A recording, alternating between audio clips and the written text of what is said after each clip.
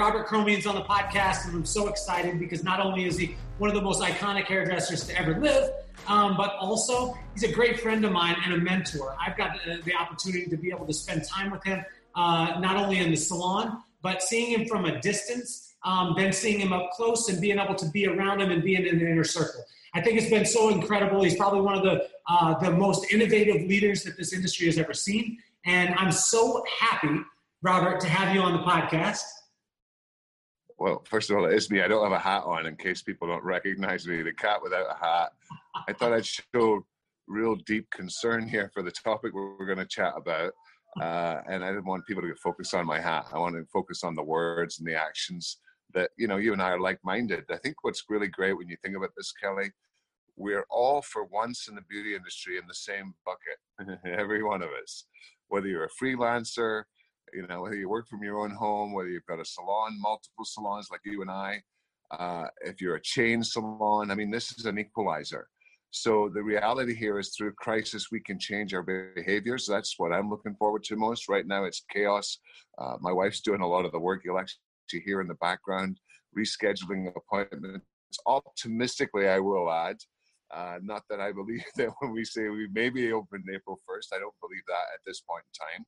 But it is an opportunity, and what we have to do is to look at it that way, and of course take care of one another as we go through it. So, we had a great chat this morning. I just want to continue that and put some things out there. And this would not necessarily be how Paul Mitchell feel about something. This is how I feel as Robert Cromeans, the salon owner, and it's what I feel for my staff. So these are people employed by our company, part of our team. So, we won't keep the owner's hat on much, but I will reflect to certain things that are happening right now that I see thousands of questions on the internet, and I think we could clear some of those up, Kelly, get some opinions out there.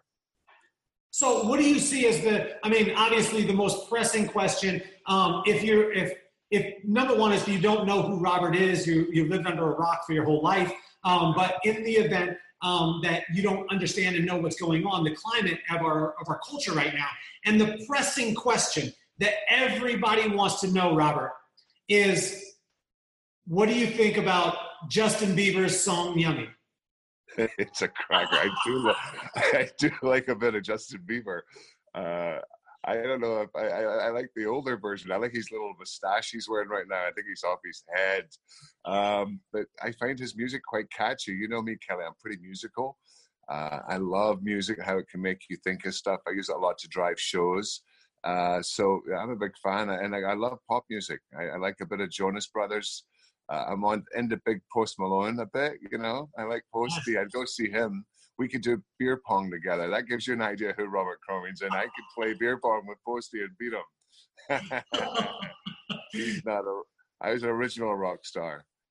So with all the questions that are going on around the coronavirus, and it's affected our industry, I think the one thing that I would like to be able to change, this is off topic, but I would love to be able to change with this, is I would like to become an essential business. I think we should pass a bill that salons are an essential business because people need to be groomed. There's the only business in the whole entire world that makes you feel good on the inside and look beautiful on the outside is us. But what are the most pressing questions that you're getting right now with this coronavirus going from a salon owner, from a stylist, and just from an icon and a leader in our industry? Well, for me as a business owner, I'm responsible with 40, 50 hairdressers. So my first responsibility is to the team.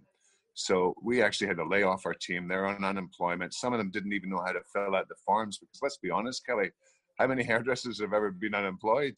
It's not a common thing, so the reality of just the little stepping stones. And right now we're in the kind of chaotic mode, which is awesome. As we kind of get through that, we get to move on to other things. But things that matter to me in my business are what's, keeps me up late at night anyway. Rent, in this particular location, we have a massive rent number. Reaching out to landlords. One landlord I do business with said he'll give me 50% off for 3 months. If this lasts longer than 3 months, what do I do? And where do I get the 50% from? So I'm just saying, my feeling, and this is just me, I'm not an attorney, your brother is. I am not paying a penny to my landlord until this is, till we're past it. And I figure if they take me to court, there's going to be 7 million people in front of me with bigger claims. I just think the likelihood of getting caught on this, and it's not to keep and embezzle the money, it's being truthful and honest. If you're my partner and you're my guy, my landlord, we're in this together. And my loss, unfortunately, is your loss. And we hope to recover the business. And I'm confident when we get to that portion, we can. But at the same time, this is where partnership comes in thick. And to me, I cannot possibly pay overhead when the business is not bringing in dollars. So, it's an interesting scenario to be in. Legal, I've checked with my lawyers a bit. I mean, I am not completely doing this blindly, but I'm just saying we're in a state of, chaos right now. And I think we have to really adjust of what is the priority. And not just, so if we take care of the staff, that's awesome, but taking care of yourselves, I could see owners out there probably taking all the money out of their bank account to help everybody else and be ending up living on canned tuna. It's just one of those things. We've got to think of long term. How long could we manage on our own without these businesses bringing in revenue? And that's the part we have to bear in mind. And as I say, we'll get into the strategies of what we can do once we do get back into business, because I get very titillated by that, Kelly. Well, I think that one of the things that is always, for those of you joining us too, I followed this young man for 2.5 years before I actually got the chance to work with him. So and what attracted me to you the most was that you had the tendency to look at chaotic things of challenges, and you almost stayed calm, and you were able to look at those challenges as opportunities. Take us through how a thing like this, the coronavirus, that's locking down places, where do you see opportunity in this? And where do you see, because you always have the rose-colored glasses that you do have on today, but like, take us through that and help us to understand how you put yourself in that mindset every day. Because every time I talk to you on any subject, you're always telling me, like, you're giving me practical application, which I love, but you're also giving me something to look forward to.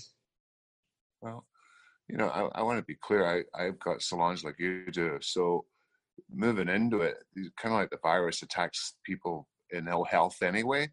The attack that we're seeing right now, Kelly, is going to happen to businesses that weren't that healthy. That's my biggest concern right now. So as we kind of look at the upsides, if you look at not being healthy, what things could we have done in our day-to-day operation to make us healthy? So I think it's time to kind of regroup. We've got a pause. We hit video pause for a while where we can actually go look at our businesses. Yesterday, I had a home play for my wife, and I come up with 30 or 40 things we could do to change our business practices. I wish I could move the phone around and give you a tour of the store. We already took out every other chair. So as I move forward over the epidemic to a brand new world, clients are going to be germophobic. They're not going to want to meet in big groups or groups side by side like the way we've built stores, chair by chair, every square foot. I think we got to space the business out. We got to rethink of the merchandising area to create new captures, to imagine a business with 30% and above retail sales, and including the staff of perhaps paying them more on their commissions, if that's what you use, if it's hourly, and using the benefit of selling a lot of product to actually help our stores thrive. So for me, I came up with 30 things, and I swear I didn't spend but 2 hours on it. From everything we do, relooking at how we shampoo, getting to a call center, having people never wait, taking chairs on for people to wait, because why do I really want to have people wait? I want to move into the service side of the business. Thank you for coming here. So we're kind of working with a concierge that's going to start moving clients throughout the salon. So really, I have a chance while the business is on idle to reconceive it. And if you think, okay, well, you're a business owner, I could see where you think of that. First thing is going to happen, get the team involved. They're going to have to come in and help me dream this up. And I said this to you earlier, and I've already come up with a slogan: in a crisis, raise your prices. But you better be nice, because to me, what we got to understand is slow the machine down. Don't double, triple book. You and I talked about this today. So many hairdressers are trying so hard to get to the next guest, and you're not really giving the love and attention. I think what we're all learning, guest and hairdresser, we can get guilty of taking each other for granted. This is a great opportunity for us to celebrate the guest. And I think slowing it down, we're going to go to 7 days a week and really give the client the opportunity to come in and relax and rejuvenate, which they have dearly missed. I bet you if I was to ask a client on the street the 5 things they missed the most out of quarantine, we'd be in that top 5 somewhere. So, I think there's a lot of faith in the future and time to think about it. Our business is on pause. I'm not paying my landlord. If I can get the team involved, we can Martha Stewart the whole freaking place and reconceive our salon. And so when they do come in, first of all, there should be a grand opening party. And when they do come in, I want them to be so stunned of what we've done with the place in their absence that already that momentum comes in. I think salons have to get smart of creating that new take-home culture habit, which is a critical one. And why not start now?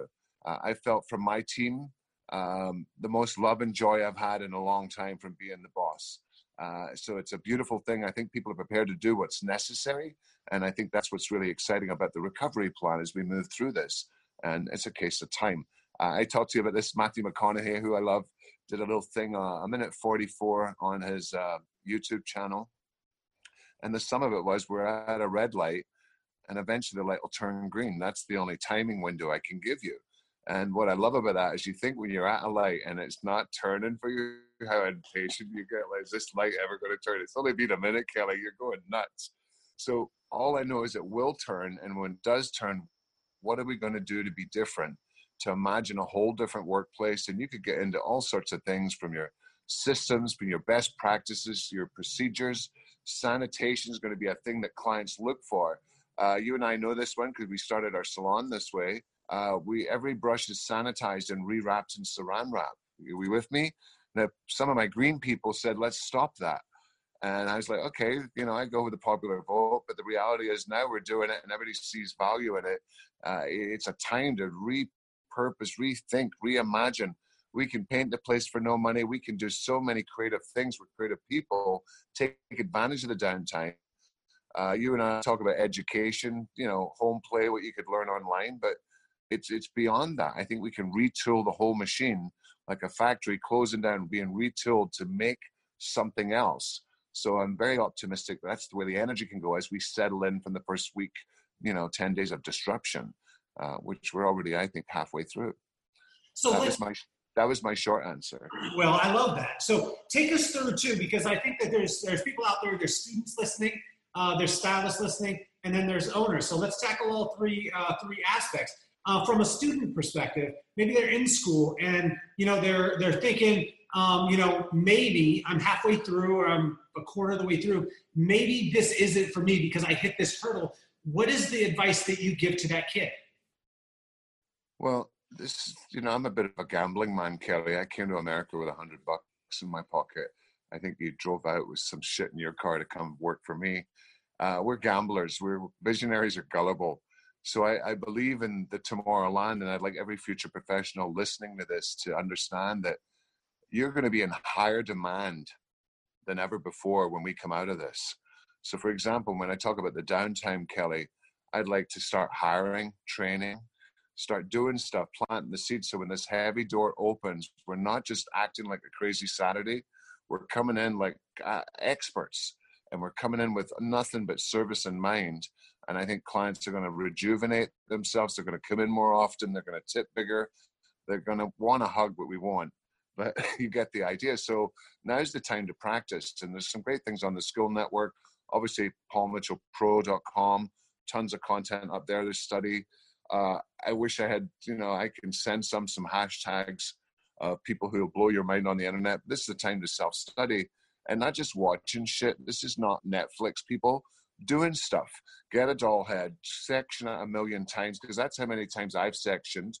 And if you want to be good, you better start sectioning hair. You need target practice. So even if you're not cutting hair, just knowing how to section a doll head and whip it into shape, you've got to practice. Get your foil work down to a record-breaking time. Post it on YouTube and get some followers from it. Work on your pace. So it's about actions, not just watching Richard Simmons getting fit and thinking you're losing pounds. That's a good oldie for my fans out there.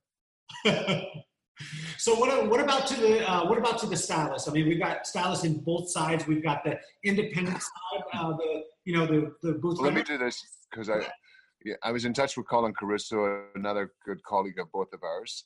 and he was in a little bit of a funk. And my wife turned to me while we were working on this crazy thing and said, "When are you going to turn into Robert Cromie?"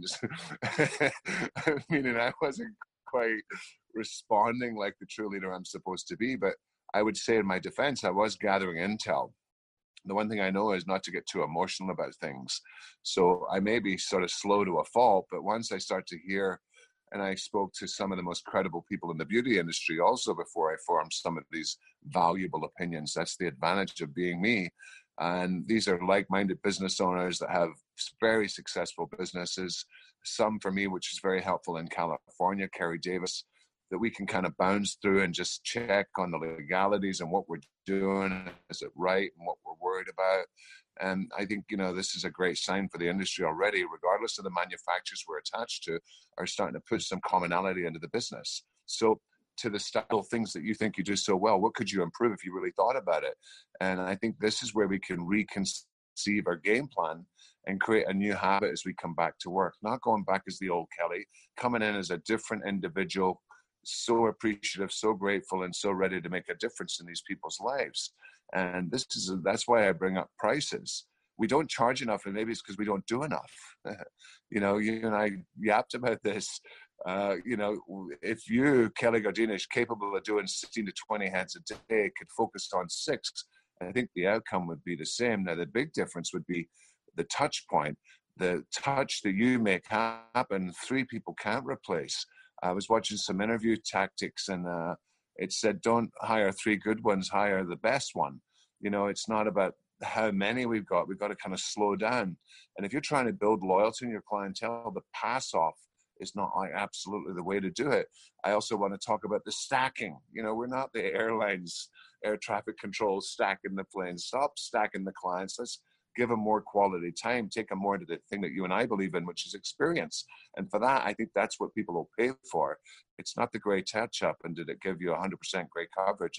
It's more than that. We both know that, and we know it to be true.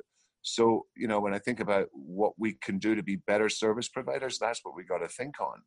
And that's where my mind went, from Wash House, which is a system that we invented years ago. I remember we made a video, Kelly, maybe you remember it, when I did the sparkling water. And this is the sexiest video you've ever seen, but my team took a challenge to add treatment to our menu, and we really didn't make any as a company. And they got so creative with sugar scrubs, and we created about $100,000 in revenue from really nothing that was on the board, nothing on the menu, just by getting excited about what we do every day, shampooing. That's where I want to turn back the time to. Let's recommit to what we stand for, and as well as reimagine what we could be. And I think that's what the industry's got to do. So as a stylist, this is self-reflection time, and with thanks to quarantine, you're full of self-reflection time. But we know we can be better people, and sometimes other people to tell you is awesome, but why not just be honest with yourself? What could I be better at, Kelly? Could I be better with a clipper? Could I be better with highlights? What do I need to self-study? What can I work on while I got this downtime so when I come back, I'm not the same fuddy-duddy I was before I went there? I'm not just talking to people that do hair, I'm talking to myself. I want to take it to a level that people don't only misses, they can't believe they could run life without them. And, we are the first social place ever. Forget a coffee shop. That just gets you crazy. This is where people come. And I think you're probably in Brooklyn the same thing. People are calling us, wanting us to still do their hair. There's still an urgency. And I can't wait to open up those phone lines in a few, whatever from now, when that light turns green, and just watch what we can do to dazzle the people. It's like we've opened a brand new Disneyland, and we're going to unveil it, and people are going to come running in. So what is our Walt Disney type of vision? What could it be? What could it be? Because right now we have the time to rethink about ourselves. And I think that's the beautiful upside of this whole situation. So, everybody's affected too, our sales consultants, our distribution networks. So this is not just a hat that the hairdresser wears. But I will say that, our company planned to do incredible things as we've done forever. JP is a natural humanitarian. He comes from that hippie era, him and Paul. So I believe in my company, and I know we're going to do the right thing. Some of the stuff the team are talking about is mind-blowing. And I just think that this is a real time to create that relationship for life. I got it in beauty school. I watched Paul Mitchell, the company. I said, that's where I'm going to be the rest of my life. And so far, I still been there 35 years. This can build loyalty because many people talk about being for the professional industry. This is a chance for our leadership and all avenues to step up and be present. I've seen Patron running a great ad of helping restaurants recover. I see Netflix is doing something for unemployed actors and actresses. This is a time to do something, and also to help these salons reimagine their businesses. So, the internet's got all the retail sales, but what if we looked like Sephora? What if we looked like Ulta? What if we had a lot more product, a lot more opportunities, shopportunities? We can reconceive our business here and change the business model in the mainstream. That's almost impossible to do. Ask Blockbuster. So I'm sponsored by Netflix. Yeah. When you're looking at it, do me a favor here, because I love being around you, and honestly, I could just sit and listen to you for hours and hours, and that's the reason why I followed you as much as I have. My whole career and my whole company is based off of the things that I wanted to honor you with. You taught me. Tell these guys right now, give me 3 bullet points. Give me 3 things that a person could do right now that would be practical application for them in their lives. Bang, bang, bang. What could they do? Oh, I don't know, Kelly. 3 bang, bang, bangs. Let's see. The changes. One of them you said was have a grand opening party. Okay, well, that was genius. I mean, that's a bomb. Like, you dropped a bomb and then you move on. Like, you drop bombs all the time and then you continue to move on. And it's like, have a grand opening party. Why would that be so important to a guest? Well, I think that the way we come into this is, again, it's a celebration. Our stores are closed. We got to surprise them when they come in the door. But, this is a victory when we do get the permission to go ahead with business. This is a victory dance. And I think it's like when the people get the green light on the NBA, they're going to be happy about it. Everybody's going to the first game. And so I just feel there's something here. And for the reputation that we used to have, they're all loyal, they're coming back. But what can we then do to wow them in their tracks and surprise them and wonder, how they could ever live without us? So I just think that working on a grand opening party, I think, is a simple one. And sometimes people are freelance hairdressers. This is a one-on-one thing. You're just going to have a party with each and every guest. And I still want you to have that spirit. You don't have to have a color bar to have color bar thoughts. So I think it's something we have to get into. The other thing I would just say, to really honor, if you're a salon or a hairdresser and you work for a guy, really fall in love with the art and the ability to sell and recommend take home. The internet cannot make you scratch it, smell it, feel it, apply it on your hair, show you how to use it. It's part of what makes the world go around. I think it'd be great if our teams understood the value it means to an owner. And I would just say, to do it, you got to sound like an authority. And that can take practice, trying to read the brochure, doing a little role playing in front of the mirror. I know it sounds ridiculous, but this is often why I sound so smart. And trust me, I don't have a lot to work with. But through a good rehearsal and trying something on verbally a few times, I had to leave a message on our machine for the virus epidemic. And it took me 5 or 6 tries to get it to just the way I wanted it. Because I don't just do it off the cuff every time. So, really understanding the value. And I'll tell you, the biggest reason to sell products, Kelly, is really about loyalty. Clients come back more. There's data on this. So it's a reality of what you got to learn. And if you're going to work for guys like me and Kelly and others like us, this is how you pay it forward to us. This is how you honor the business. And it gets left behind a lot because we're so busy stacking them, getting a gratuity money, stacking them. And we really understanding what the true value of a client is and what we're supposed to do in our job. And, that's the cracker right now. So I believe it is our responsibility to do. And I'm not doing that because I'm the Paul Mitchell guy. I'm saying it more as a salon owner. If you work here, it's your job. The guy at Walgreens tried to sell me candy bars every morning. I'm like, what do you think I am, a fatty? He said, it's my job, sir. And then he said, be well. And I said, you be well, young man. He said, that's the slogan of Walgreens. I didn't know that. So he's just doing his job. And we have a job and a responsibility, and we want clients to return. And it's not a one-time situation, but I'm just saying, become knowledgeable, know you're helping them, I know we work with different things, but I love clients to describe to me their damage of their hair or the challenges they have. They give me every single item in the world, and I have solutions for it. Internet can't do that. So we've got a real position, and you and I talked about it this morning. Salons have never done good in take home, even though I come up with a clever name because it makes you think of taking it home. But we got to change that culture, and now's the time to do it. So the internet isn't beating us up. We've been beating our own selves up for all these years.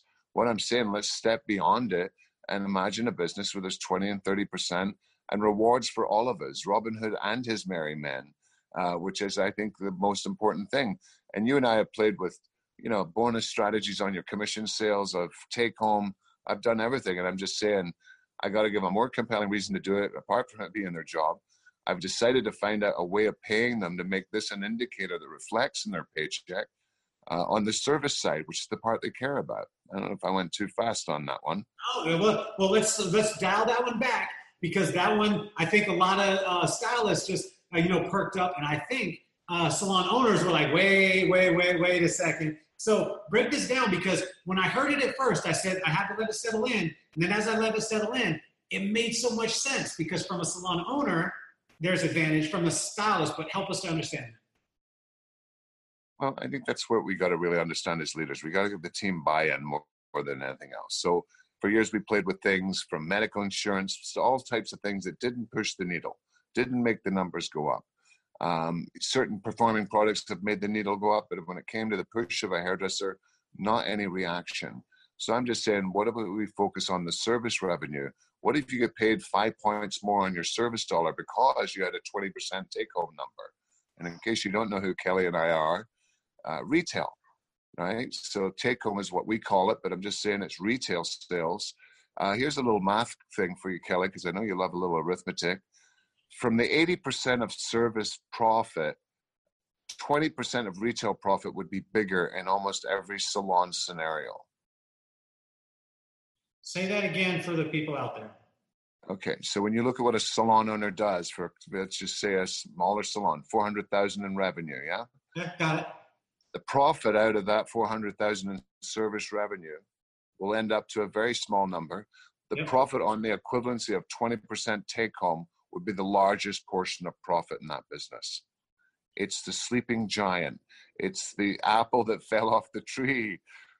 It's the one to focus on. And I was just at Cash Camp with Lauren's team for Inspiring Champions.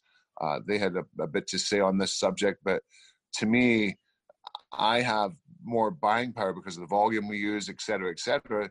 So it is in my best interest. So if you can get good buying power, take advantage with consultants on good deals, boxes of stuff, the more you can increase your margin, the more you can sell. I'm just saying, let's not focus on the commission check of the take home. It hasn't worked.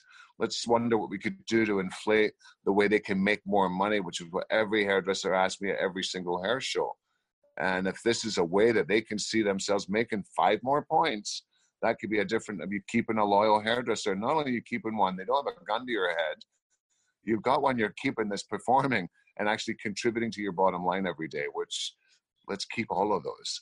And the people that don't are going to see the reward of saying, well, I want to get paid premium. I'm going to do that too.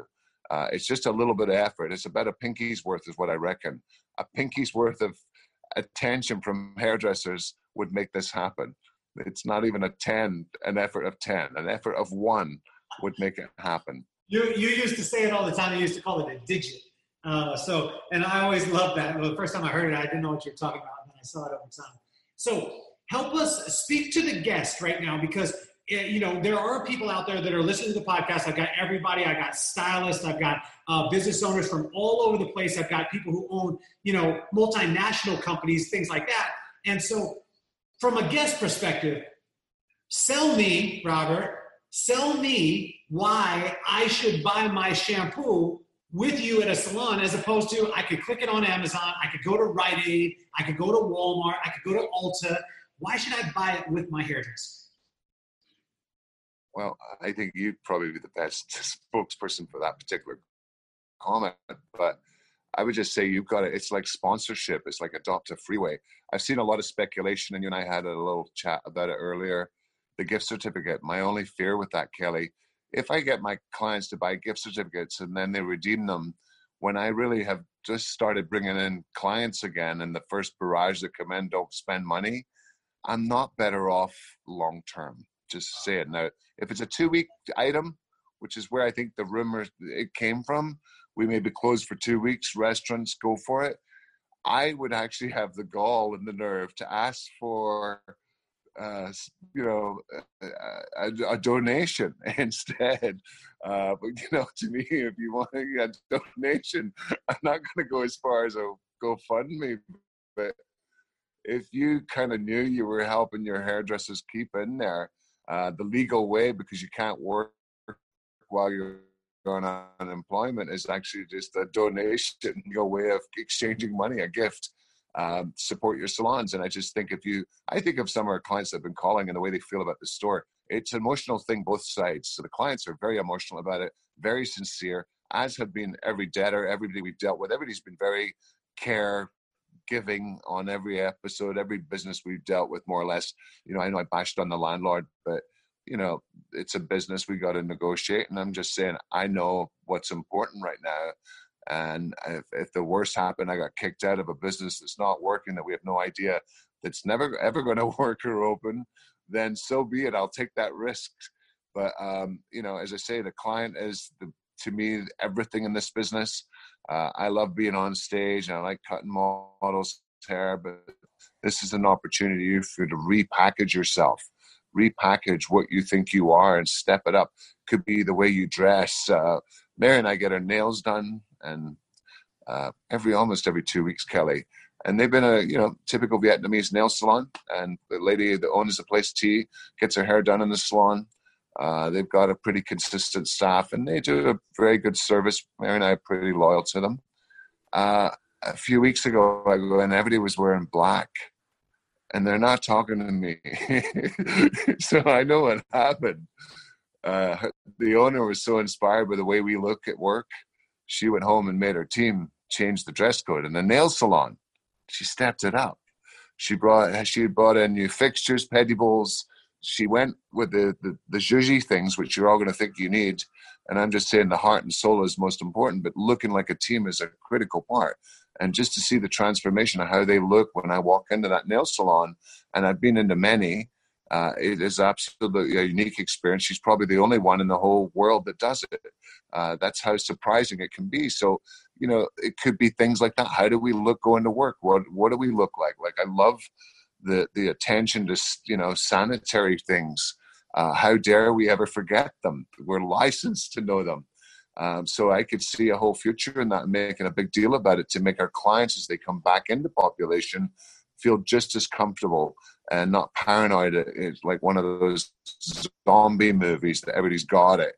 I just think if we build those safety measures into our business now, those new procedures, I think it's almost a way to advertise, that we've made this place clinically acceptable for you. And I think it's a standard. Like, we do coffee cups and glassware, but we'll probably have to go in the future with a recyclable hot and cold cup. Just the reality. Why do I want somebody's cup touching another cup? So I'm not a germaphobe in any way, but I'm just saying that we're going to have to think of, from a client's position, what would make them feel. Like I mentioned, the brown brush with saran wrap. My clients love it. When I open it up, you think I was opening a Willy Wonka bar or an iPhone. They get excited by it, to know that this is coming out clean. I seen something on the internet said, we started washing the smocks once a day.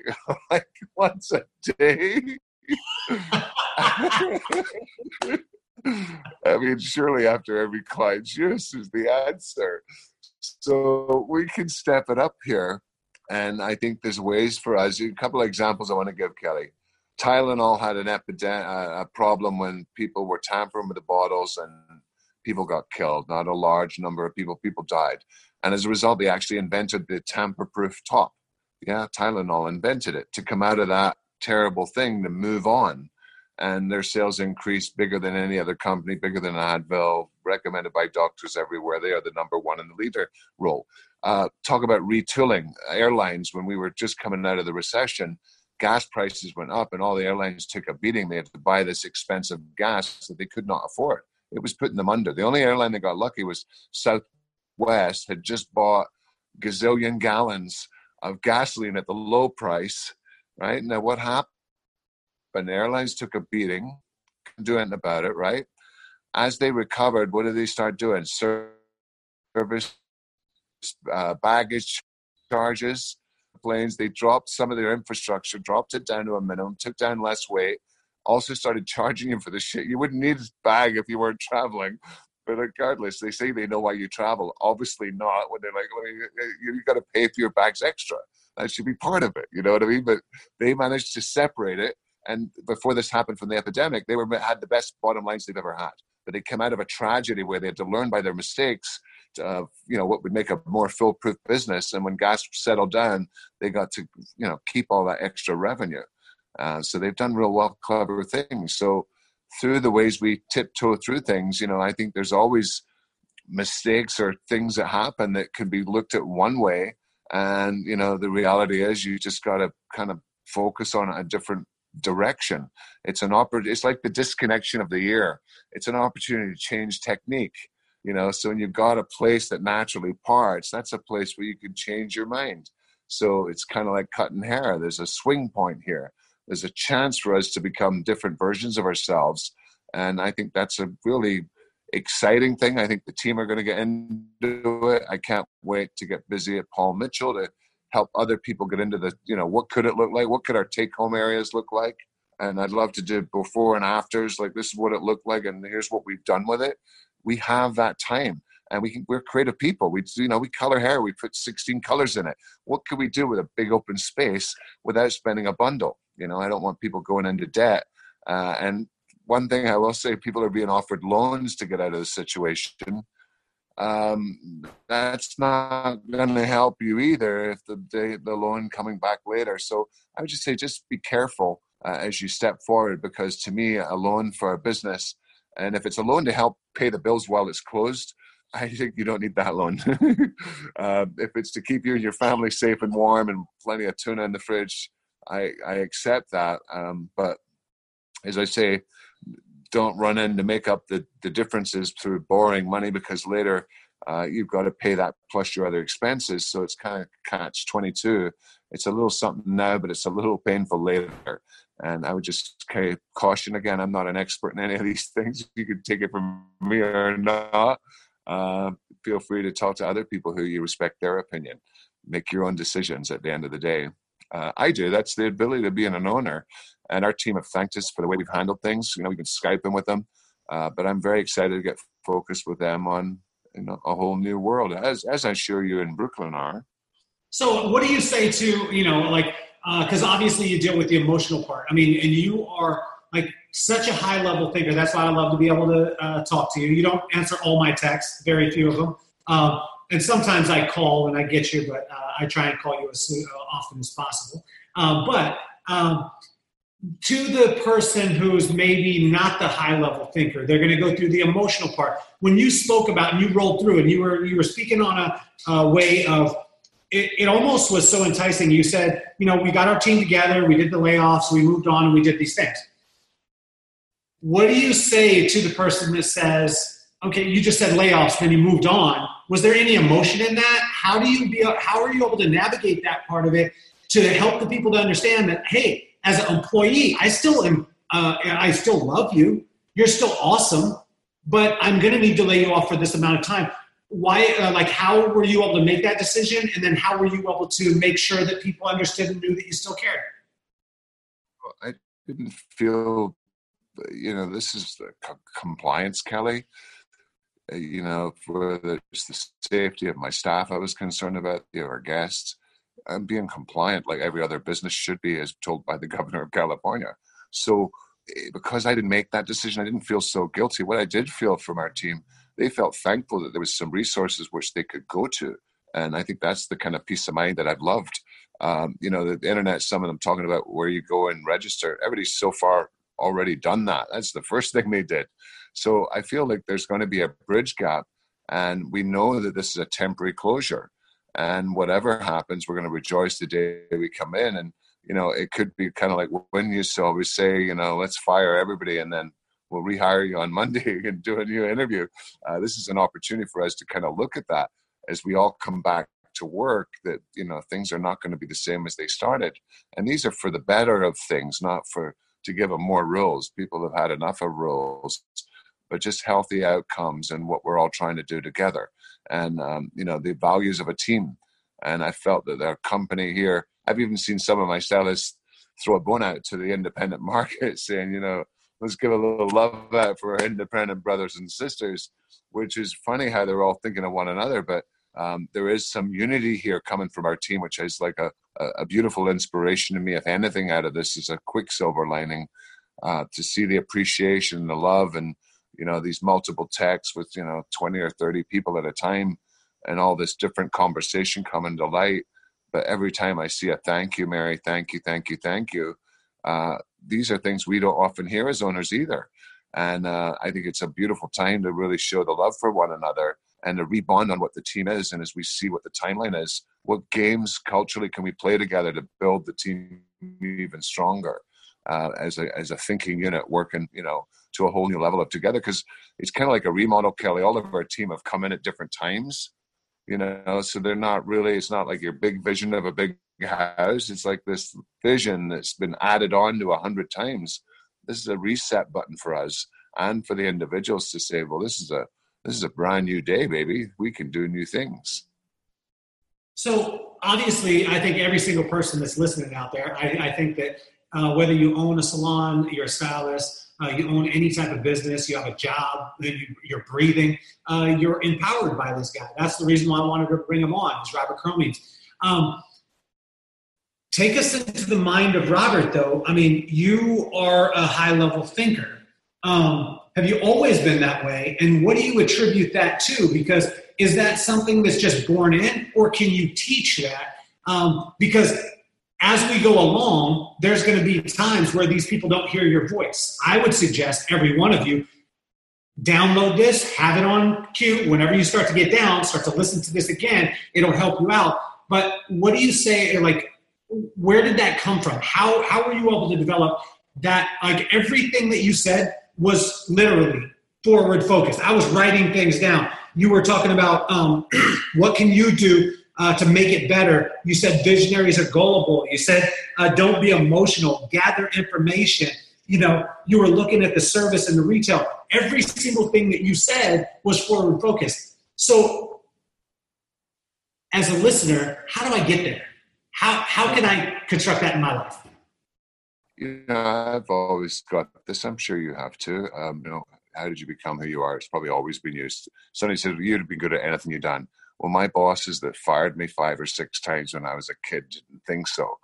So what I really think it could be is the dynamics of being a hairdresser. If you just look at what we do, we problem solve. And if you think about almost everything you're doing, you're problem solving gray hair, you're problem solving highlights, graduated bob, long layers, you're problem solving. And I think that's kind of the mentality I have. I look at challenges, whether it's an industry thing, and try to break the problem. That's kind of what gets me into thinking about it. Whereas not a lot of people may look at a problem, have 3 ideas. I may have 33. So that's definitely something, but it's kind of like when I work with an audience, it's almost like I can read their mind. You know, we've got some old,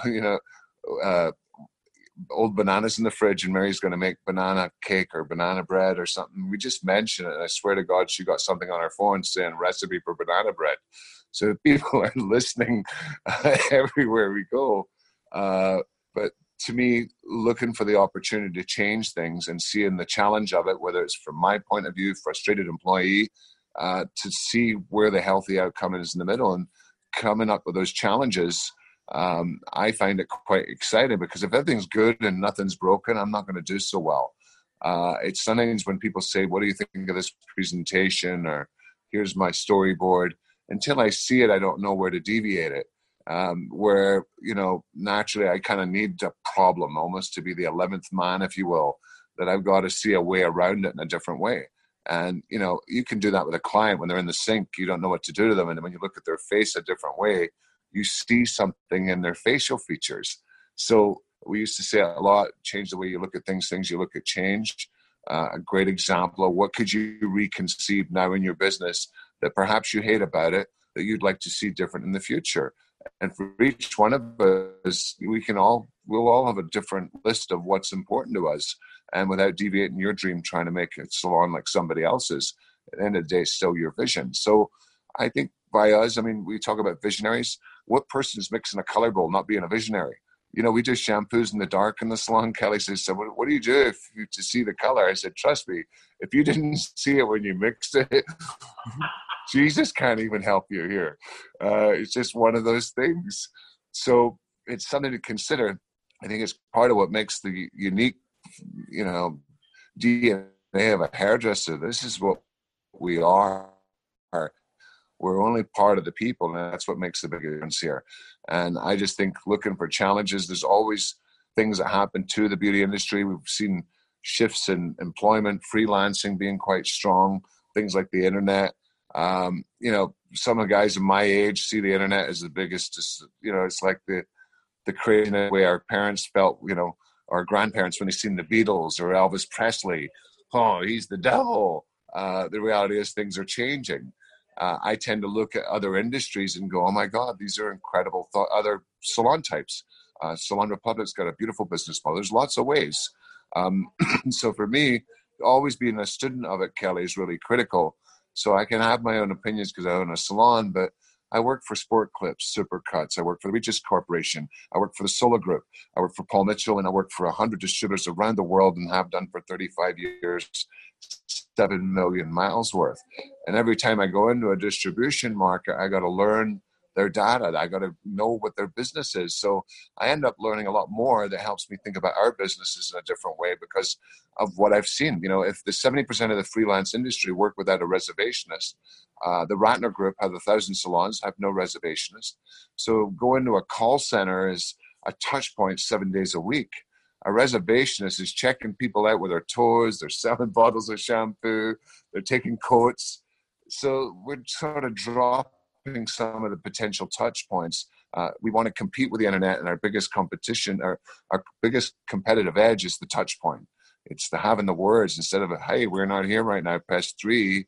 What would it mean to you to have a happy reservationist team calling you to help set up your next appointments and talk as long as you want to talk about your hair? Everybody hates that when they get the client on the phone telling them about their hair. When I was 6, I had suddenly, you know, they got 30 minutes on the call and they're trying to check out people. Getting this call center could be a vision I think could change the beauty industry and the overhead of a business. And self-checkout, hairdressers checking out their own client. I remember I used to tell the joke, I wrote up a ticket for $650 and never looked the client in the eye. Stevie Wonder. Absolutely true, but we got to get over that because if we really understand it, if we take care of our own reservation for the future, take care of the money, take care of the product recommendation, you are absolutely getting a 10, 10, 10, 10 on every element of service. And too often we're too busy. We ditch and run. We leave it to somebody else. It doesn't happen. And we worry that we're not booked next week, Kelly. Well, I mentioned 2009 this down to be more effective, fewer clients, more meaning. And I think that's the sort of place what we could learn from this, not getting crazy, you know, when we go back to work and thinking this is the time of our lives and start squeezing them in. There won't be a long-term effect that will stick there. For you to get these new habits efficiently running, you've got to slow into them. So you don't need a 12, 16 client day. You need a 4 client day. And I think we should actually do some, remember in the casino, they did some soft openings. It wouldn't kill us as a team to do a little Ray Kroc soft opening to play with these new systems and get them into effect instead of always apologizing for our errors. We try on dialogue. We try haircuts. We practice hair shows. Why wouldn't we practice a client experience from, you know, the minute you meet them to the minute they leave? That's the type of thing I think we'll get a chance to work on, not just as individuals, but as an industry, because I think a lot of people are going to get into this type of idea. We get to give our own selves a makeover and, you know, not caught up in the day-to-day emotion like we have been. And you do as soon as you open it. It's like a roller coaster train that never stops. And I think this is a chance where it got halted and we have a chance to change the way it runs and operates. And lunch is provided. I don't care what it is, but this is a time to group and getting the team involved is probably what I'm looking forward to the most, to see how they respond to this crazy thought. They better, or they'll remain unemployed, Kelly. So I think one of the coolest things, not only that I hear today, but also have just loved about you for years, has been like you seem to not have a challenge with change. You like because what I was raised in, right? What we grew up in, and when I was assisting you, we would see 16, 20, 25 guests in a day. We would have 2 full schedules. We would have people rack stack. We would have 3 assistants. You were passing them off. You were doing the thing. Now hearing you, I love it because you're like every time I get to talk to Robert, I get a chance to be able to almost experience a new being. Help us to understand how you're so comfortable in saying like a lot of the things that you were talking about were what we grew up in and what we were teaching and what we were showing. And now you're able to change gears, but when you change gears, you're completely comfortable with that.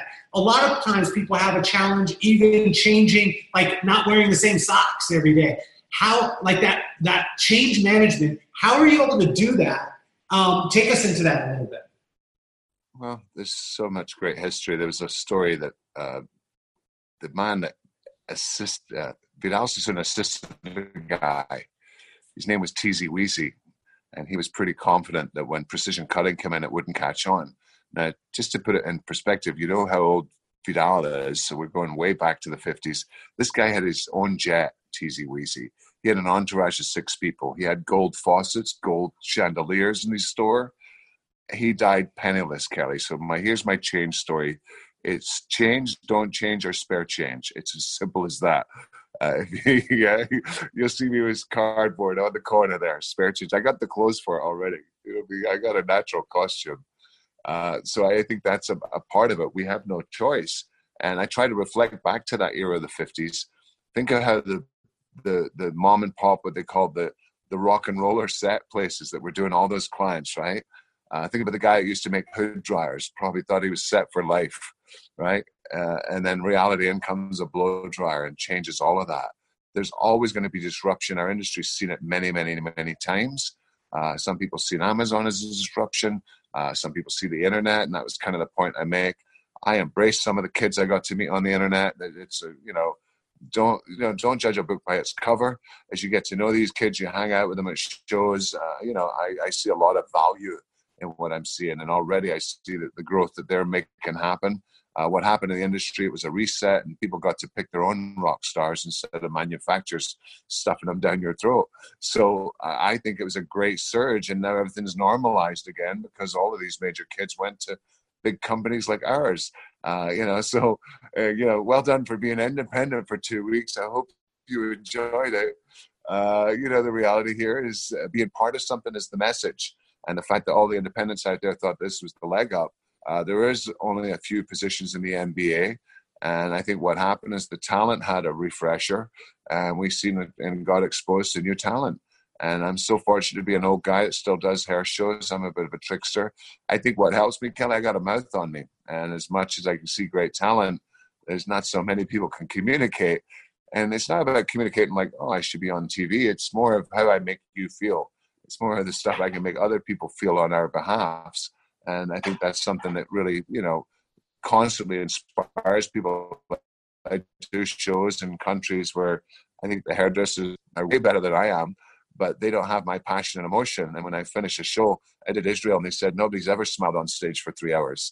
I'm like, really? That's how I win a market of 1,000 hairdressers? I smile a lot. But that's the simple shit. Think about the industry. I love my job. Will tell your face. I walk into salons and I watch people working, and I'm like, you don't look like you're having the time of your life here. And I think this is what we got to understand. It's a celebration.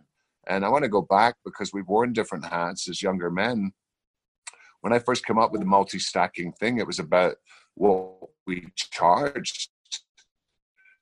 If you think about when you were my assistant, I can't remember now, was it a $55 haircut? $55. Maybe something like that. Yep. So stacking there made a lot of sense. Today I'm a $200 hair cutter. And I'm just saying, rather than thinking of, can we just see people quick, which is the greatest way to burn out a clientele, or could we slow the machine down, charge more, and add more ways to just create service? I don't care, we already do a lot of great things, but what else could we do? What would just make a client never forget us and want to come and pay a little extra for it? So I think it's really about that guest relationship, but going the maximum. What could it be, and I think that's what we're kind of striving for. I'm very, as you can tell, kind of excited by it. And, the thing I love about being a salon is not I get excited for our team. Sometimes I got to be honest here. I'm guilty of neglecting the team because I travel so much. This could be a great way for us to reconnect. My wife and I have started running the company personally. This could be the greatest thing our team have ever had happen to us, to be quite honest, because there's, knowing that as an owner is what can help me move forward. It's having the confidence to take that step, but you got to know you got a team behind you. So it'd be crazy of me to think I can go anywhere I want, because without a team, we don't have that benefit. And expanding the team of the right people too is also something to work on. So I plan to get busy with hiring future professionals, getting them trained, getting them ready for when we do go back to business. And you and I got to do that in Vegas many years ago, 20 years ago. And it was probably the best team. And there was ideas that we'd worked in a salon, and it was but we got to reconceive what Vegas would be, if you remember. And when we went out there, we just waited. Even though we'd never done it before, we just said, this is how we do it in Vegas. And over time, it's how we started doing it in other salons, from highlighting with chopsticks, the way we did certain things, from the teasy highlight, which you all think you found on the internet. No, I found it in this head. Wearing all black. So, it's just one of those things. What's that? Wearing all black. I mean, that was before we went to Vegas. There wasn't a wearing all black. It was black, white, and a splash of color.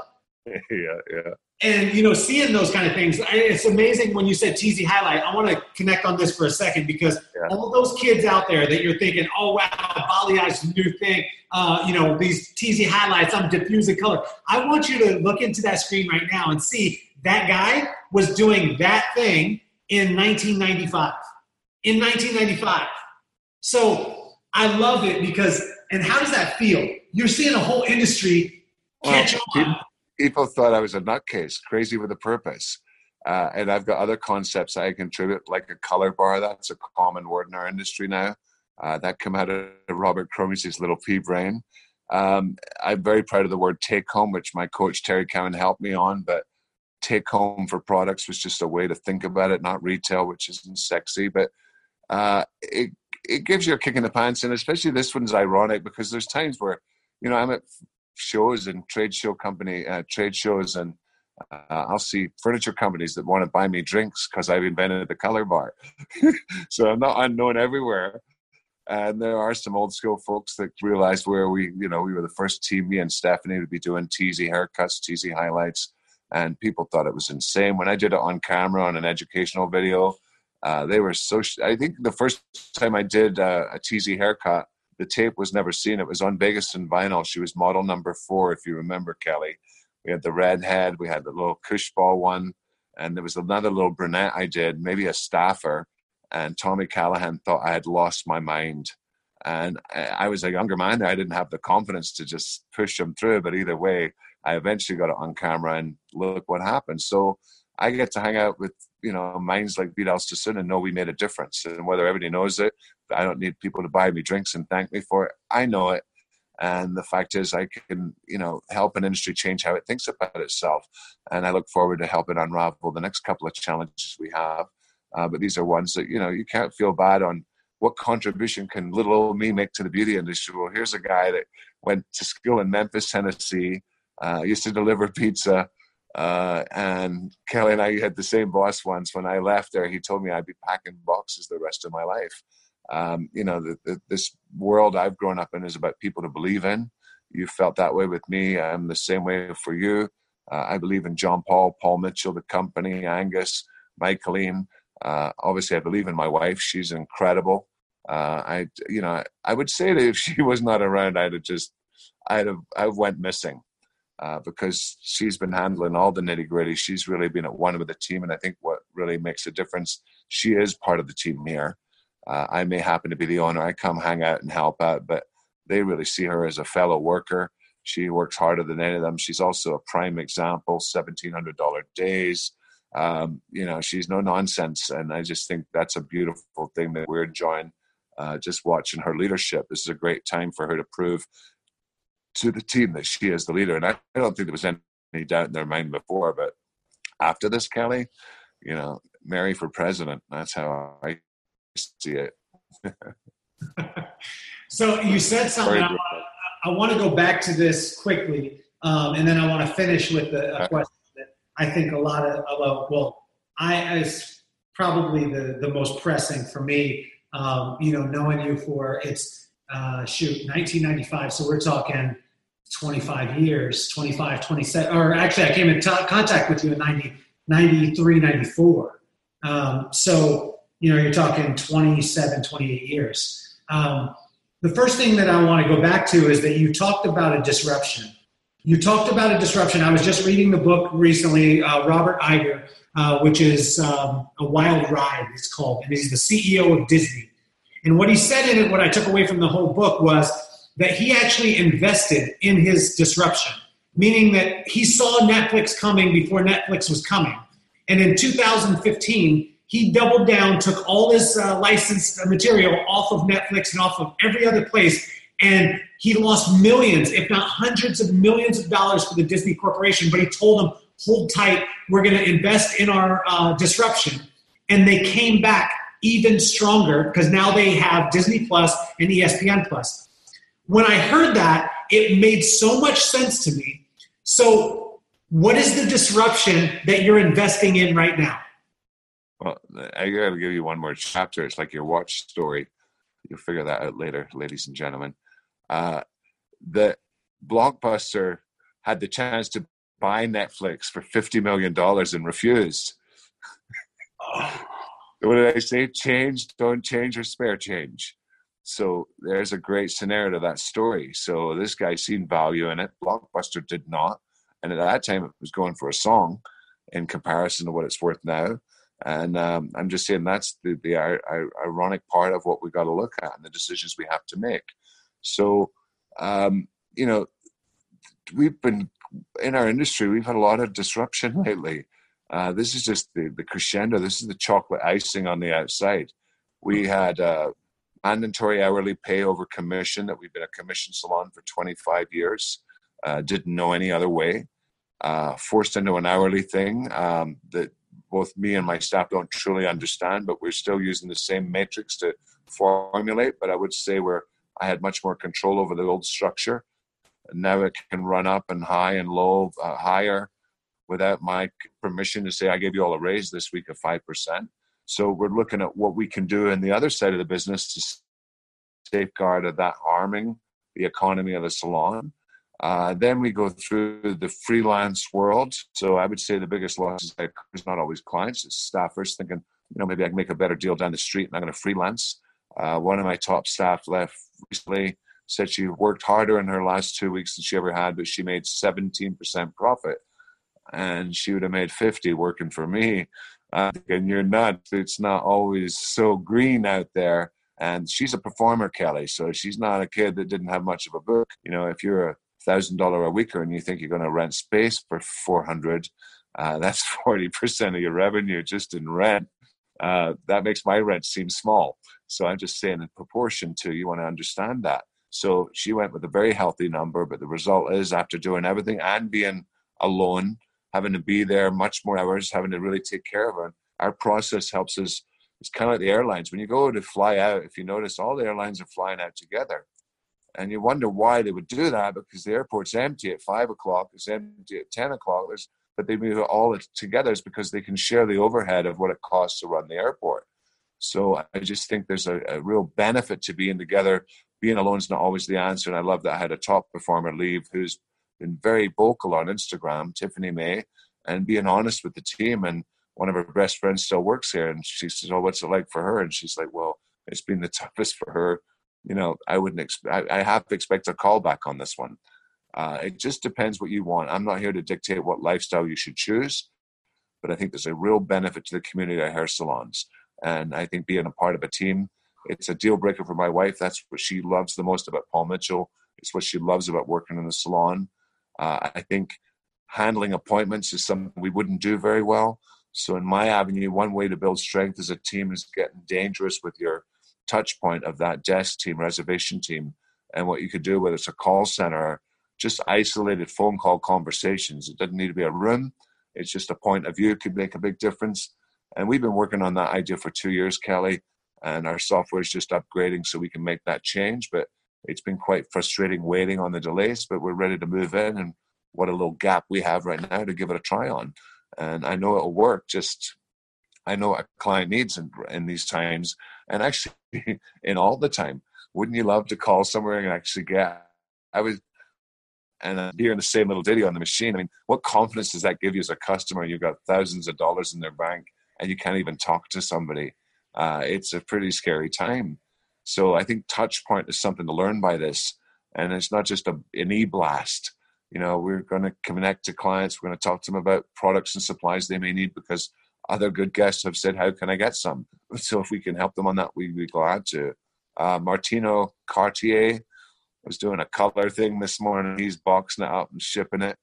Again, I would caution him, if you're selling it, you're bringing in a little bit of money. Better to bring in no money right now would be the way I'd handle it. If you did 100 kits, you made $5,000. Yahoo, what you going to do with that?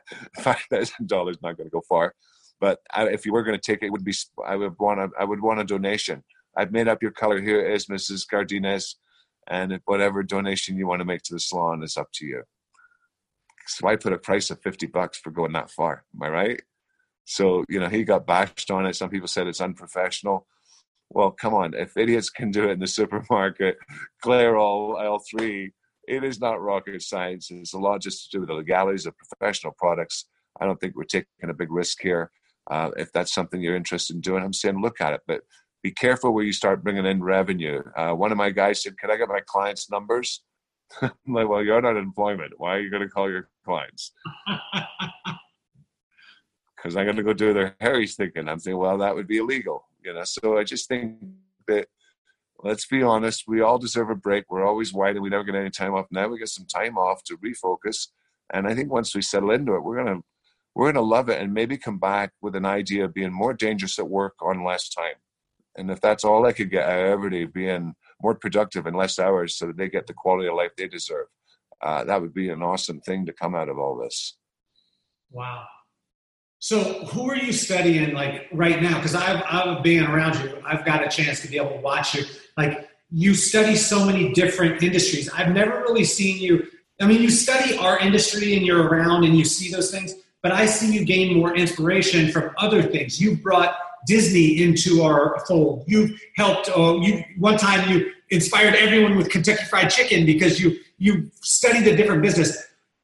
What business are you studying right now that's helping you to see a disruption that is not here yet? So you're a visionary. You're seeing those things. You said to be a visionary, you got to be gullible. You're looking forward. What do you see the disruption that's coming? Or what business are you studying right now that's helping you to be able to adapt your business? Well, I've touched on it, but not in the right detail. Obviously, Sephora is a retail happy place. My wife can go in there and just in the line in 4 minutes has picked up another $73 worth of merchandise. So it is a opportunity land. They are great at it. Ulta is a great representation of what you can move out the door. So I think I look at companies like that, and I always try to look for apples to apples in some way. They sell beauty things. We sell beauty things. Starbucks can be helpful, and my chicken analogies from KFC can be. But the thing I look for the most is when it's really apples to apples. Toyota many years ago had injuries with people in their cars. Remember that? Mm-hmm. People were killed. And the ad campaign, when they came out of it, said, moving forward. And I thought, what a great way to handle that. Because don't go back to the dogma. Don't go back to the apology. Moving forward. So, I think it's very important you look at that. I mentioned Sun Republic. This guy's opening all over California. He's got multiple stores, got maybe 100 streets within each unit, got products inside, free towels. They still, the great thing about independent salons, the big ones, still require education to make the team be motivated to pay their bills, which is called rent. So it's no different than what we play in a way. Maybe legally it's different, but I'm just saying if they're not motivating the staff that work in a freelance world, one of the big questions I'm seeing all over the internet is, our freelancers going to be charged rent while they're on break? Our landlord is going to be soft there. Are they in a position to be? Because if they've leased to a sublease, they require that rent to pay their bill. And how well are they going to be taken care of is a great question. But as I say, that's a business model that certain people look at. And I look at my own company with the evolution. It could be an offspring to something we're thinking about in future brands as hairdressers with salons. People want freedoms. But if I was to create a freedom, I'd want to know that I would call it one, which is one group of people working for a common goal. But, it would have to make sense. And sometimes it's an evolution. If I'm in a high premium location, there is a limit to how far I can take the pay structure. That's just a fact of the luxury overhead we're in. And to be honest, if there was an opportunity that you found with a white elephant building that was cheap or expensive or almost rent-free, and you create these beautiful places that people that work for you one day wanted to go to work less, why not look at that in a business model? We'd be crazy not to be influenced by other people in the industry. And I started one of the big networks, Coiffure, which is a lot of owners like us. And I said 70% of the industry would rather work alone than work for us. So we got to self-look at what do we like to work for, and then figure out what can they manage on their own. And I'm just saying that's why reservations a great luxury that in certain ways gets in the middle of things and stops the hairdresser being responsible for things like rebooking and especially the product sale. They ditch and run. We learn it in our schools of just saying, we got to see the service through. You imagine at the Mac store, they're showing you all this shit and then just left you. I mean, just left you, didn't try to ring it up, didn't do a thing. So I just think this could be a whole new way. And again, this has a benefit to the overhead of the business. We should be open earlier and later to accommodate every client. And we don't need a reservation team on deck every minute of the day. That would be the purpose of that. So self-checkout, if you can't run the little zip line and run it through the Clover or whatever, it's easy to learn. These are the sort of things, if you're a builder of your business, as you go back to work, you still got to build clients. You're not going to build them 9 to 5. They got jobs. So you want to work those later shifts where you can't afford to have the whole salon here waiting. You'll be doing more self-checkout. I'd give one of my, somebody said they're going to get all the product in boxes and get it out of the salon. And I said, better somebody steals it. At least you get the money back on it right now. You box it up, you're never getting anywhere. It's all how you look at it, Kelly. I'm gonna leave the door open. Come around the front, I'll turn it into money. It's gonna be sitting here for 4 weeks. I turned the water heater off. So, as I say, it's how you look at it. And I'm lucky that my mind kind of works like that. But I don't have all the answers. And again, it's ever changing. And hopefully what we could do is come back in a few days, come back in a week or so and kind of reconvene, because obviously we know what's going on with the virus. But as we look on more strategies, exactly what we're doing, what would this look like, we can kind of share a little bit more of the detail of it. But right now they should just begin, what could it be? What is my ideal salon? What would it look like? Put the details on paper and how you could achieve that. And what I've talked to you for years about is when a hotel's in high demand, it costs more. Airline ticket in high demand costs more. Mercedes-Benz in high demand costs more. We, at the end of this, will be in high demand. We're going to go back to where we were. We're going to change ourselves, change our thinking, change our prices, and more importantly, more than the price, that experience. What do they get in return for it? That's what I've loved about increasing my prices my whole career. I always felt we had to deliver more for each increment, whether it was a $5 jump, $10, $20. What's the better you for that 20? It can't just be the same thing you've done for the last 10 years and charge $20 more for it. That's a price increase that a client's not going to enjoy. They want to get more of you. And that's the added value we got to create within our industry and within ourselves. It's not for your team to do or my team to do. It's each one of us will do it. And we'll all agree as a team, we'll all do it and give it more than we ever did before. And I think that could be, I can't wait to see Mary's list of things. That was just my list, Kelly. And maybe next time we could get Brooklyn and Mary on the call too. We could do a 4-set. We'll act like we're the Osmonds. I don't know who you want to be. But the reality there, I think that could be a great, because I think both of those ladies in our business represent other sides of it. We often are the visionaries. I know Brooklyn's a heavy hitter and an earner in the company, as you are. I don't work as much as I once did in the store. But, who knows with the new me, all my shows have canceled. I could do podcasts every day, Kelly. Here we have another podcast. I'd be like an old version of Robert N. But we can see, but definitely a follow-up here just to look as we get closer to more strategic thoughts and what are we doing moving forward, and what could be translatable that other people could learn from. And just say in development. I would love it, and I would love to be able to do part 2, part 3, part 4, part 5, because I think there's so much to go into. I think to be able to bring us home here, and the question that I've had for years, and people have had for me about you. Again, I've got the opportunity to not only see you from a distance as far as a platform artist in your audience, be a part of your audience, and then be what you called a stalker. I called it focused, and follow you around for 2.5 years. I got a chance to assist you, and then I got a chance to be able to work next to you, and I got a chance to be in your inner circle.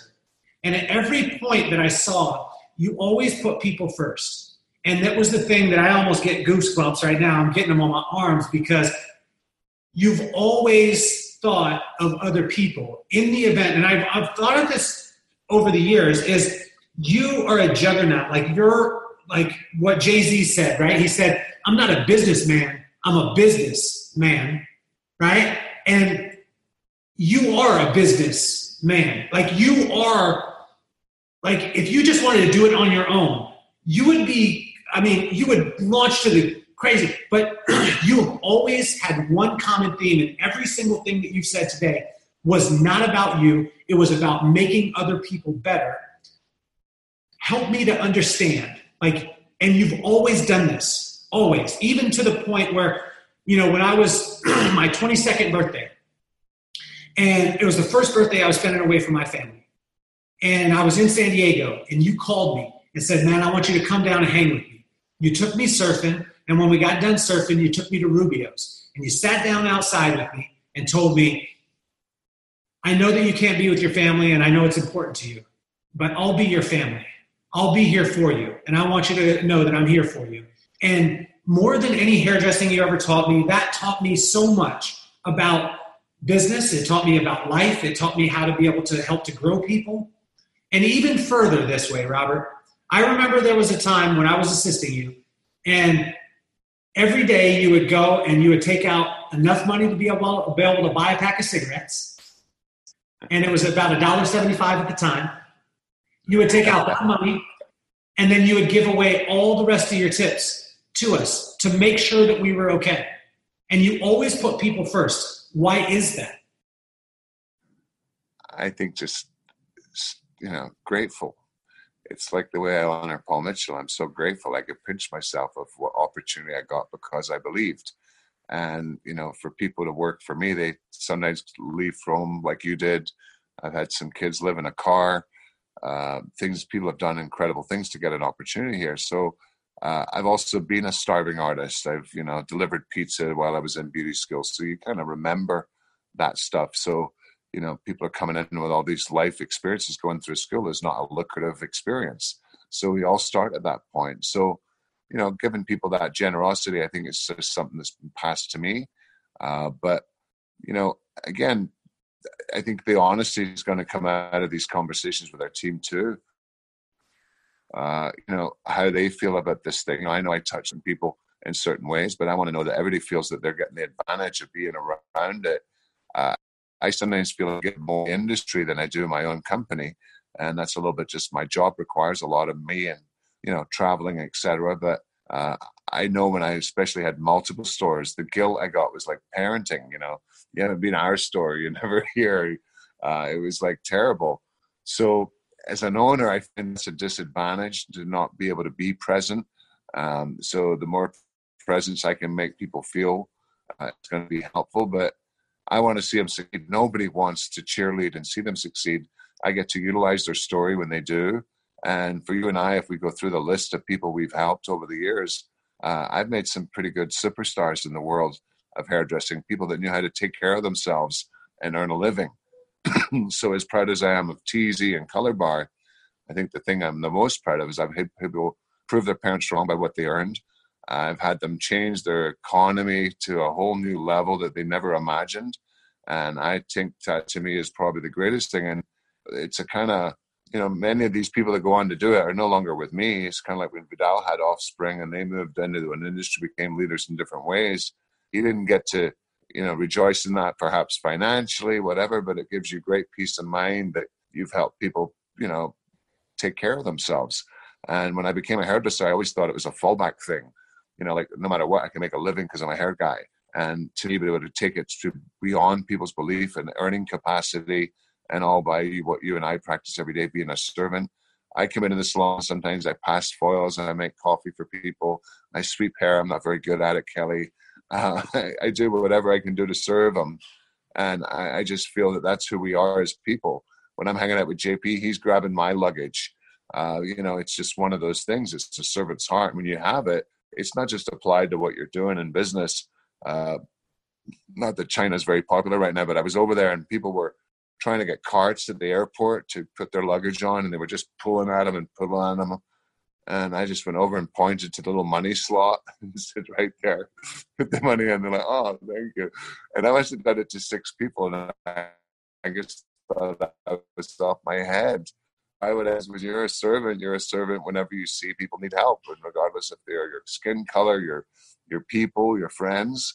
And, I think it's kind of, it's almost, for my wife says I'm a gentleman. I don't always think I am, but I am. It's doing those right things. I get to see it a lot amplified by JP. He's a true gentleman. I just think it's a way of being. And it's not about haircuts I give. It's not about being a servant to people. One of my favorite punctuation joke that usually goes along with it, but she gets a $200 haircut, and I met her through getting ready for a wedding for her daughter, and her husband very generously, which I always thought was pretty suspect, he treated her to this process of going to get your hair done a few times before the wedding, and it sounded like it was just a 3 visits and done deal. But because of the interaction we had with this lady in the salon, her name is Trudy, she ended up coming in 4 times a year.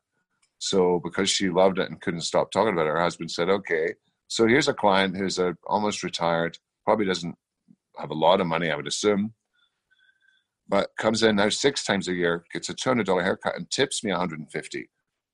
And I just think that's, we put a price on something, and you may be guilty of putting the price too low, because in her mind, it's a $350 experience, and she still can't stop thanking me all the way out the door. We took her picture once on a ring light. She said, Robert, nobody ever takes my picture. Ta-da. That's the point of it all. Do we really love the industry? Do we really want to serve the people? Because if you just want to do rockin' haircuts, go be a platform artist, work on models that you're paying them to take the haircut you think is groovy. In the world we live in, people are paying us, so their hair, every little morsel of it, every little inch of their experience, I want them to think about it in the most heavenly way for to the day they die. And we know we can do that. We've done that. We're both hairdressers that can do that behind the chair. Do we do it each and every time? There's days I go home and I'm a little mad that I was not the great Robert Cromeans I could be, but I have very few of those days, and much more on the Robert Cromeans that can light up people and change their lives and give them faith in the future. And sometimes, especially when it's not about the beauty outside, it's the beauty in there. And I've seen people change because of what we do. And I think that if we can have that effect on people, we have underestimated what we do for a living, and for sure underestimated what we charge. And I say that, Kelly, knowing what the industry does charge, knowing how far behind the 8 ball we are. If we were all at the $100 mark saying, well, let's stick another $12 on, I wouldn't be having this conversation. I wouldn't waste your time. I just think you've been so quick to discount what you are, and what you should do is charge more and then earn the way up to deserve it. And that's where everything comes into play. So say that last part again. We lost you just for a second. What would it look like? So start in that and hit it again. So I'll take it from the top, which was, if you're going to charge $80 for a haircut, what, first of all, would that look like? What would the experience feel like? What would the shampoo feel like? What would your dialogue sound like? Every single aspect of that client's contact point. That's the part you got to Walt Disney on, to dream that up a bit. It could be a breath mint. I don't care what it is. We make a big deal. You used to hate it when you were a kid, the cucumber water. But, you know, think about it. We do a big deal with French press coffee and things like that. People, which ways can you make it an experience they're absolutely willing to fork dollars over every single time? We tend to think as hairdressers that it's the hair and the color we do. And I think we are absolutely wrong and broken if we think that way. That's a gimme.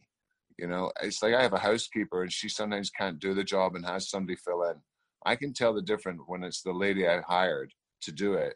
When we go in, there's things done that are such a level of clean and reorganized that I could never even wish for, and paying the lady very little money. And then the other one does it and it does look clean, but there's no surprises in there.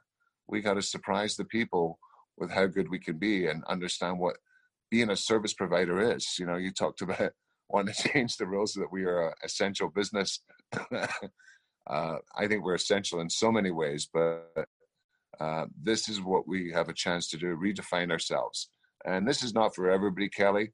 You know, not everybody's listening to this going, I can't wait to change myself. But for the ones that are really listening, that prefer to use the downtime as a positive jump to redefine who they are. Everybody on the internet talks about, oh, what's your brand? What's your brand? Well, here's a place to start, folks. Now is the time to define your brand, not in the midst of it. In the moments you can close the room down, let lights be dark, watch television with no volume on, black out sometimes, put your eye patches on and let your mind go through scenarios and let it drift. You know, it just is an amazing thing. And sometimes you've got to filter it down. When I want to be creative, some of my most creative times on a plane, because I close my eyes, not just over takeoff. I'm usually sleeping before they take off. But in that, I go into this sort of incredible visionary. I can see a movie of things happening in my mind. I can almost control it because nothing else matters to me. Nothing else is getting in there. So this is a time to regroup industry, and that's what we're all going to do. And I think we're going to come out really, you know, incredibly different on the other side. And the client's going to love us even more. Ta-da. Well, I want to thank you, Robert, for coming on and spending your time with us. The message that I want to get out to every one of you out there, we know Robert, the icon. We know him as the national or the international superstar as far as hair. We know him as, I believe, the living, breathing next Vidal Sassoon. Like when I say the next, there was Paul, then there was Vidal, and then there was Paul, and now there's Robert. We have a living icon in our midst right now. And this is what I've told people before. You know, if we would have known who Michael Jordan was going to be when he was playing, we would have watched every single game. No one would have ever missed. But the only time, and the same thing with Kobe Bryant, it just happened where he left us. He went, you know, obviously he moved on and, you know, passed away. And everyone started to say, oh my gosh, Kobe, Kobe, Kobe. But they weren't talking about him while he was alive that same exact way with the fervor. I want us to do that. I believe my mission is to help people to understand what we're in the midst of. We're in the midst of greatness right now, and he's doing it. But the message that I want to get, Robert, to every single person about you, and the thing that I think is the least celebrated is, again, your love for people. And I see it over and over and over again, and you succeeded at such a high level because you always, always build people. So I want to tell you, thank you so much. Your attitude is over the moon. My dad said the 98-2, which is 98% attitude and 2% aptitude. And I tell you, your attitude continues to soar, and it helps you to be able to gain the aptitude. I love you to death, man. I cannot wait for part 2. I know everyone out there listening is going to want part 2 also. You got some finishing words for him to take us home, brother? No, just, hey, very proud of you, Kelly. Keep it up. People need things to believe in this industry, and I know I give you a little grief over being my stalker, but I stalked Vidal Sassoon. I mean, he approached me first. He found me first, but then wherever I knew he was, I went. And when he remembered me, I just couldn't believe he'd remember me of all the people he meets. Another guy that I remember, Irvin Rusk. And the truth be told, back in Scotland, when I had desires of being a hairdresser and not the courage to do so, that was the salon I wanted to work with, was Irvin. They had a remarkable lifestyle of a hairdresser that I just thought boy, that would look good on me. So, it's who you listen to. And I think what the industry needs is leadership. And it's not one, it's many, many voices give you the most accurate information. It's the diversity of it, helping you make your own decision, not just listening to one person or one business model, because if you emulate that, it may not work for you based on rent, teams, where you live. If you're going to follow me, you better be in California. I'll tell you that right now, because the rules I got to play on are very, very different. You could be in a small town somewhere where minimum wage is $8. It's a game changer. So nobody's here to tell you what you can or can't do. And I'm just grateful that I became a hairdresser. The thing I'm the most proud of is I got a license. And I promised my school the day I left that I would honor them more than any other student ever had. And I feel quite comfortably I've done that and some. In fact, I've had one of my teachers came to the Bronner Brothers show, and she told me, "Oh, you were like no other that ever came to school and never came after you." But I had a hunger on it. And the fact that I succeeded and got bigger rewards than I ever imagined, I'd love everybody to have a piece of that. And I'm forever grateful for my original learning leaders that took me on a journey and sometimes held my hand to get me to the other end of it, because I could have dropped out at any time. It definitely came up more than once that, I need to maybe go make a living right now. I can't do this. We're not living. We're living on macaroni, but the reality is I persevered, and it was the encouragement you got. Everywhere in this industry, you'll always find people encouraging, but again, not everybody that's got a voice or a microphone is worthy of listening to either. So that's part of that filter you have to get. Mr. Trump would call it fake news. There is fake news out there, even in the beauty industry. The reality is I have challenges as a salon owner. So if I have them, I figure everybody else does. So if it can happen to me, it can definitely happen to you. So I don't live in an ivory tower. My business is not, virus proof, that is for sure. In fact, I'm suffering probably worse than most salons. So the reality is we're in this together, and if we use our commonalities together, we can make a big difference. But, I'm just forever grateful to the beauty industry. Thanks to Paul Mitchell. And, obviously they didn't do it all, Kelly, but every show I walk off the front of the stairs to embrace the audience. I've stopped for pictures long before there was an Instagram. Sometimes there'll be lines to take just a picture of me at a show that would spend an hour and a half to 2 hours of my time. And yet I clearly remember walking up to Vidal Sassoon at a book signing, not even his book. And he stood there for 6 hours signing some other sucker's book. And I thought, oh my God, only a servant to the people would do that. The fact that they want my picture, I'm forever humbled. And if that's the least they can take home from our exchange, I'm happy to do it. And it to be true. I've taken more pictures than any other artist in the industry, and with joy. Some guys go out the back door. I always go out and I want to meet the people, even if it's a bad show, bad class. I'm going to go meet the people. At least I have a chance to make it up. The reality is I love people. I love to light them up. I love to know how they think, and I think I have a good sense of that. And I love to be the conscience in their head to remind them what they're here to do. And I think I can have a powerful effect on people. As I'm the kind of grand old wizard now, then kids like you and other people out there like Colin Caruso, my beautiful wife, Heather Kanoy, Noogie Tai, they've got their voice. And, I may get the ultimate microphone MC, but they have so much to contribute. And I'm just saying, we're all kind of creating this love. It's all going down and everybody's getting a piece of it. And, the beauty is watching everybody grow up to that next place. So, I'm in my next generation, so I get to watch it from a whole different place. And people think I'm old and wise now. So, I don't have to rely on so many my crazy, sick jokes. I can just kind of go with it and speak from the heart because I've earned the right, Kelly. And everything I talk about is from experience. It's not books I read. There's nothing wrong with reading books. It's just my life experience. It's why I know people. I can, sum them up. And again, every one of you guys does this every day. You're looking that client up and down, and you know more about her in 3-4 seconds than most people could if they were living with her. So there's something beautiful about what we do. Don't take it for granted. And let's just think of what I started the program with. In this time of chaos, it's time for that price increase. It's a crisis with a price, and you better be nice. And if you do it well, and you understand what you're doing, you can create a whole different you. And, it's not always about the dollars, but I just know that you've got to make a living, people. You've got to make a living. And, it doesn't need to be your private jet. I'm not talking about that type of living. For some of you, $60,000, $70,000 a year would be a fine living, depending on where you live. I'm not here to tell you what that is. Some of my working mothers, it's not even about the dollar bills. It's 2 same days at work that they feel complete over speaking baby language all week. They need it just as much. It's not for the paycheck, but I'm just saying, while we're here anyway, let's make the most of it. And as we move back with this new vision of ourselves, I think it's going to be probably the biggest progression the beauty industry's ever made in one solid step at a time. We'll all make it together. And that would be an interesting thing to see, because right now we've been a bit fragmented. And what I loved when I grew up is, as much as many of the guys I looked up to represented other product lines, that was never a reason not to talk to one another. And I'm not saying, we just got to, get to know each other a little bit better.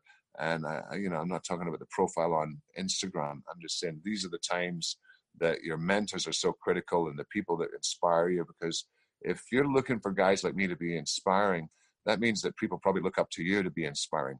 And, I know people listen to me and get excited, but I watched you in Hawaii a few short weeks ago, blowing the socks off a crowd. You can do it just as hard as I can, if not better. And I think that's the joy that Vidal liked in watching me. It wasn't the way I cut hair, ladies and gentlemen. He did not look at the way I cut hair and said, "You're the best hair cutter I've ever seen." He told me I was the best person on stage he had ever seen. I'll take that compliment to the day I die. So every step of my life has been a gift, gift, gift, gift. And all I plan to do in the rest of my remaining time on this planet is give a few back, and whatever way I can do it. That's what we're here to do. And I believe in that. Well, I thank you so much, man. I thank you for your time. And let's run it back with the girls. I love you so much. 98.2 podcast, guys. The Kelly Cardenas podcast. We love you so much. Have a wonderful day, and we will see you soon. Thank you, Robert. You're off the hot seat.